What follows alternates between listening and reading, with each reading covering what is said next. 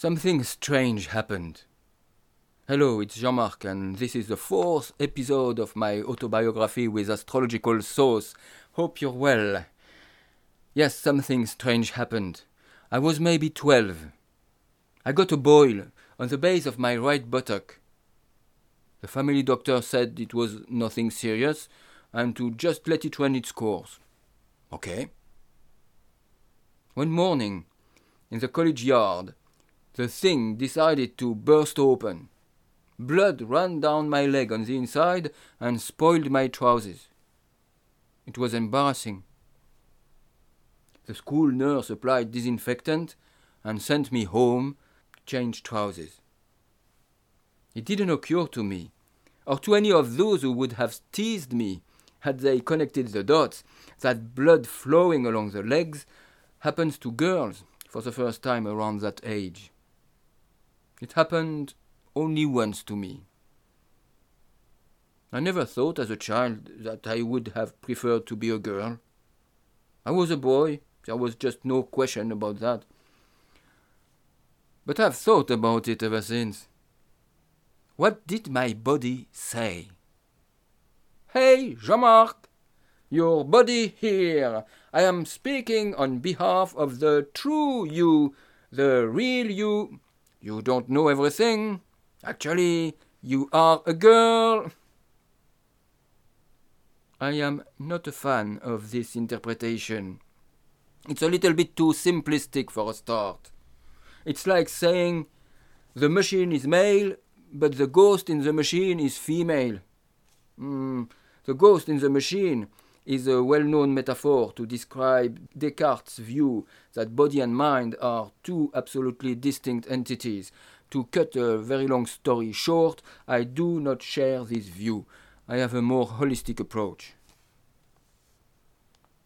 Another interpretation could be, hey Jean-Marc, your unconscious mind is talking to you. You should know that secretly, deep down, you would love to be a girl. Why not? Why not? I've toyed with the idea. Yes, I would love to be a woman. Maybe not in this world, though. But if the context was not a problem, and if I had a fairy with a magic wand offering me the opportunity to switch, I may go for it. A surgeon with a scalpel is not my idea of a fairy with a magic wand, by the way. If it's not pure magic, I don't want it. My worldview is a spiritual one. I think of myself as a spirit, currently incarnated in the material world.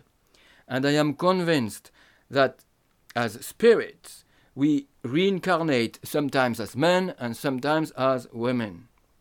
And sometimes as special cases, and there is always a purpose.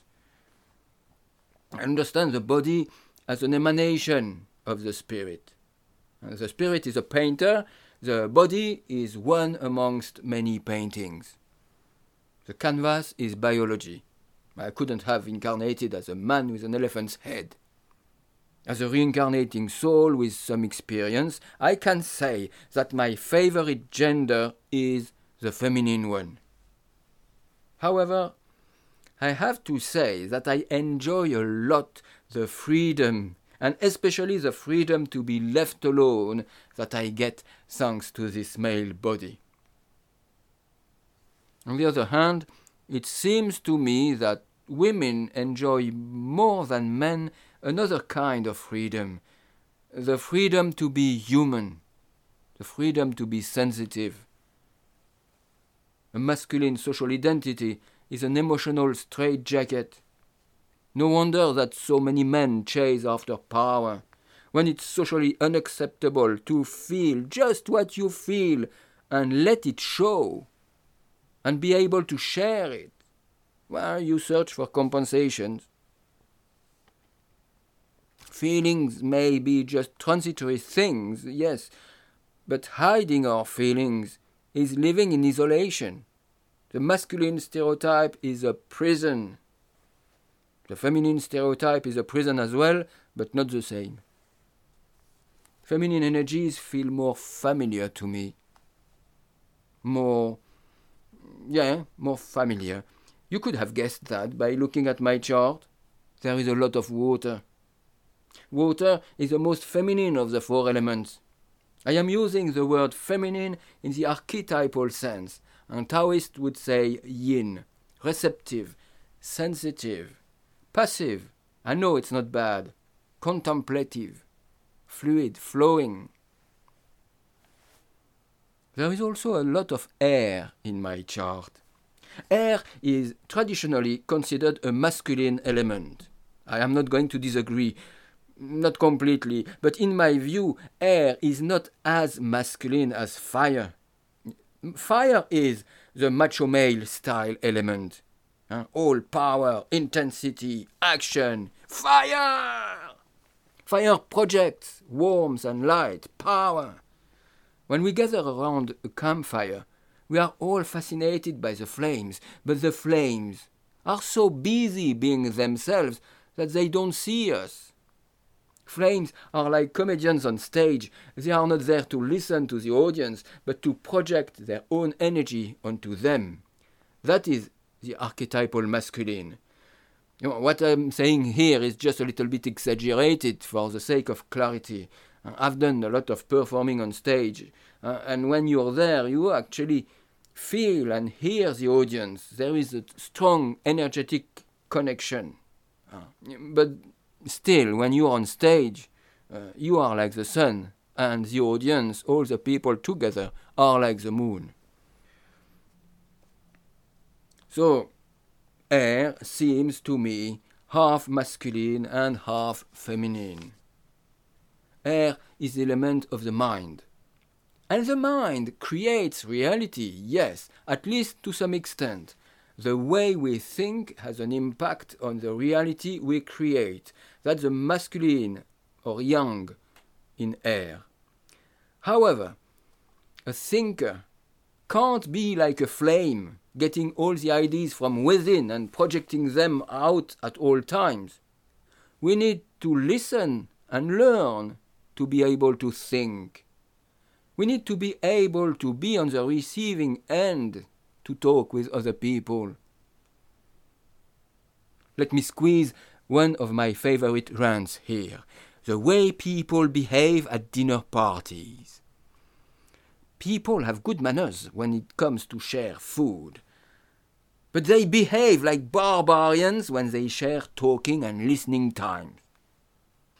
If someone took half of the food before others could have any of it, it would be very rude. And they wouldn't be invited again. Cats or dogs behave like that. That's why they eat on the floor.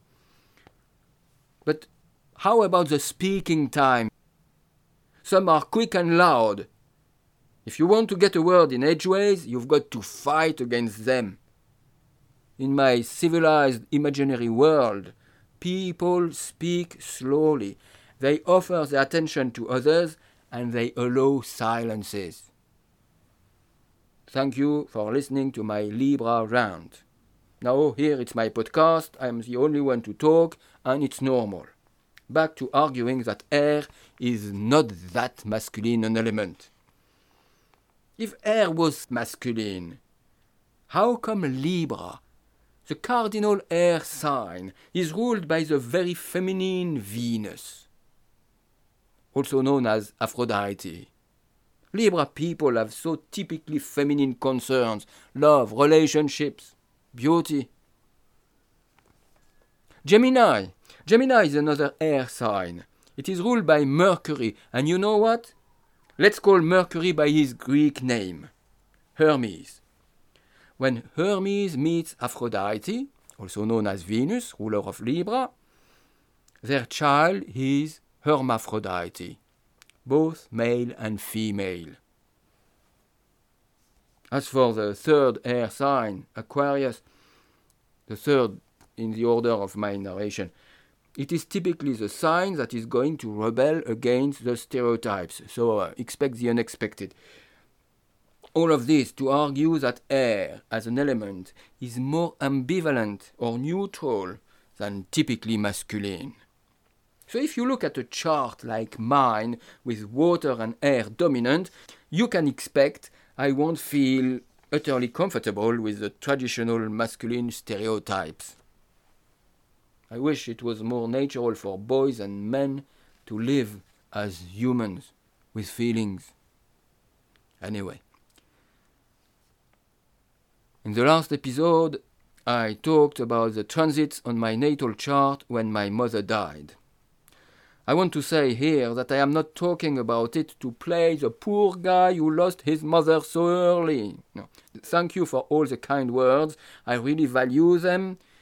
However, I am not expecting them. You don't have to. I'm rather proud of having walked a difficult path and to talk about it. Reflecting on it is a great opportunity to understand life better, how wounding and healing work, and how astrology ties in. It's all precious knowledge. After she died, I lived with my grandparents for about 2 years. I called my grandfather Pépère and my grandmother Mamie. I have happy memories from that time. They loved me. One night, I was in my little bed near the wall in their bedroom. They were in bed as well. There was a scary noise. It seemed to come from behind the shutters. I called, "Mammy, Mammy, there is a pig on the window." She laughed. She laughed. It was Pépère, snoring. She couldn't stop laughing. At least it is reassuring. Often Pépère took me with him on walks. We went onto a bridge over railways to watch the trains. I waved hello. One day a train tooted back. Pépère was delighted. I still remember how his face lit up. "The train tooted for you!" Every evening, with Pépère, at the same time we wound up the clocks together. It was a ritual, but he never let me pull on the weights of the cuckoo clock. The story I asked Mammy to tell me, again and again, without changing a bit, as small children won't, was the story of the ugly duckling. It is the story of a little duck who was born from another egg. He doesn't know who he is. He believes he is ugly. He's mocked, shamed, rejected, betrayed. He's scared. He's alone. Life is hard. It lasts a whole story. I spare you the details, but at the end he meets swans, and to his extreme wonder, and mine, and Mammy's, he sees his own reflection in the water. He's a swan! And it's time to sleep now. Good night. Small children know the stories they want to hear. Stories are blessings, you know. Telling this one over and over again, Mammy was seeding hope, a promise, the belief in a happy end to emotional pain. If you are an ugly duckling, the most wonderful surprise is waiting for you. Meanwhile, my father had grieved. Enough or not enough, that's a question for another day. He had met another woman, who was actually one of my mother's friends, and married her. I knew them. They came to my grandparents on Sundays. One day, I don't remember this anecdote, but have been told, I ran towards my father's new wife. I said, "I want to kiss you." But she couldn't. She stayed put, frozen, unable to pick me up from the floor. She didn't speak that language.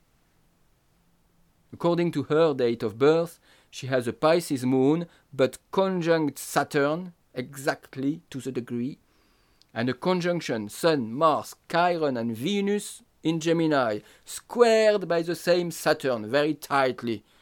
You can feel the pain. In my chart, my childlike Cancer ascendant, was banging into Saturn conjunct the descendant, and that day, "Hello Saturn, I want to kiss you, Ice Rock." Another day they came on a Sunday, as they usually did, and at the end of the afternoon, instead of leaving peacefully, as they usually did, they took me with them. I didn't want to go. I cried. Mammy cried. But they took me. Against my will, that's for sure.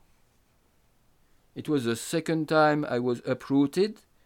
I was 3.5, and it was the time of my first progressed new moon.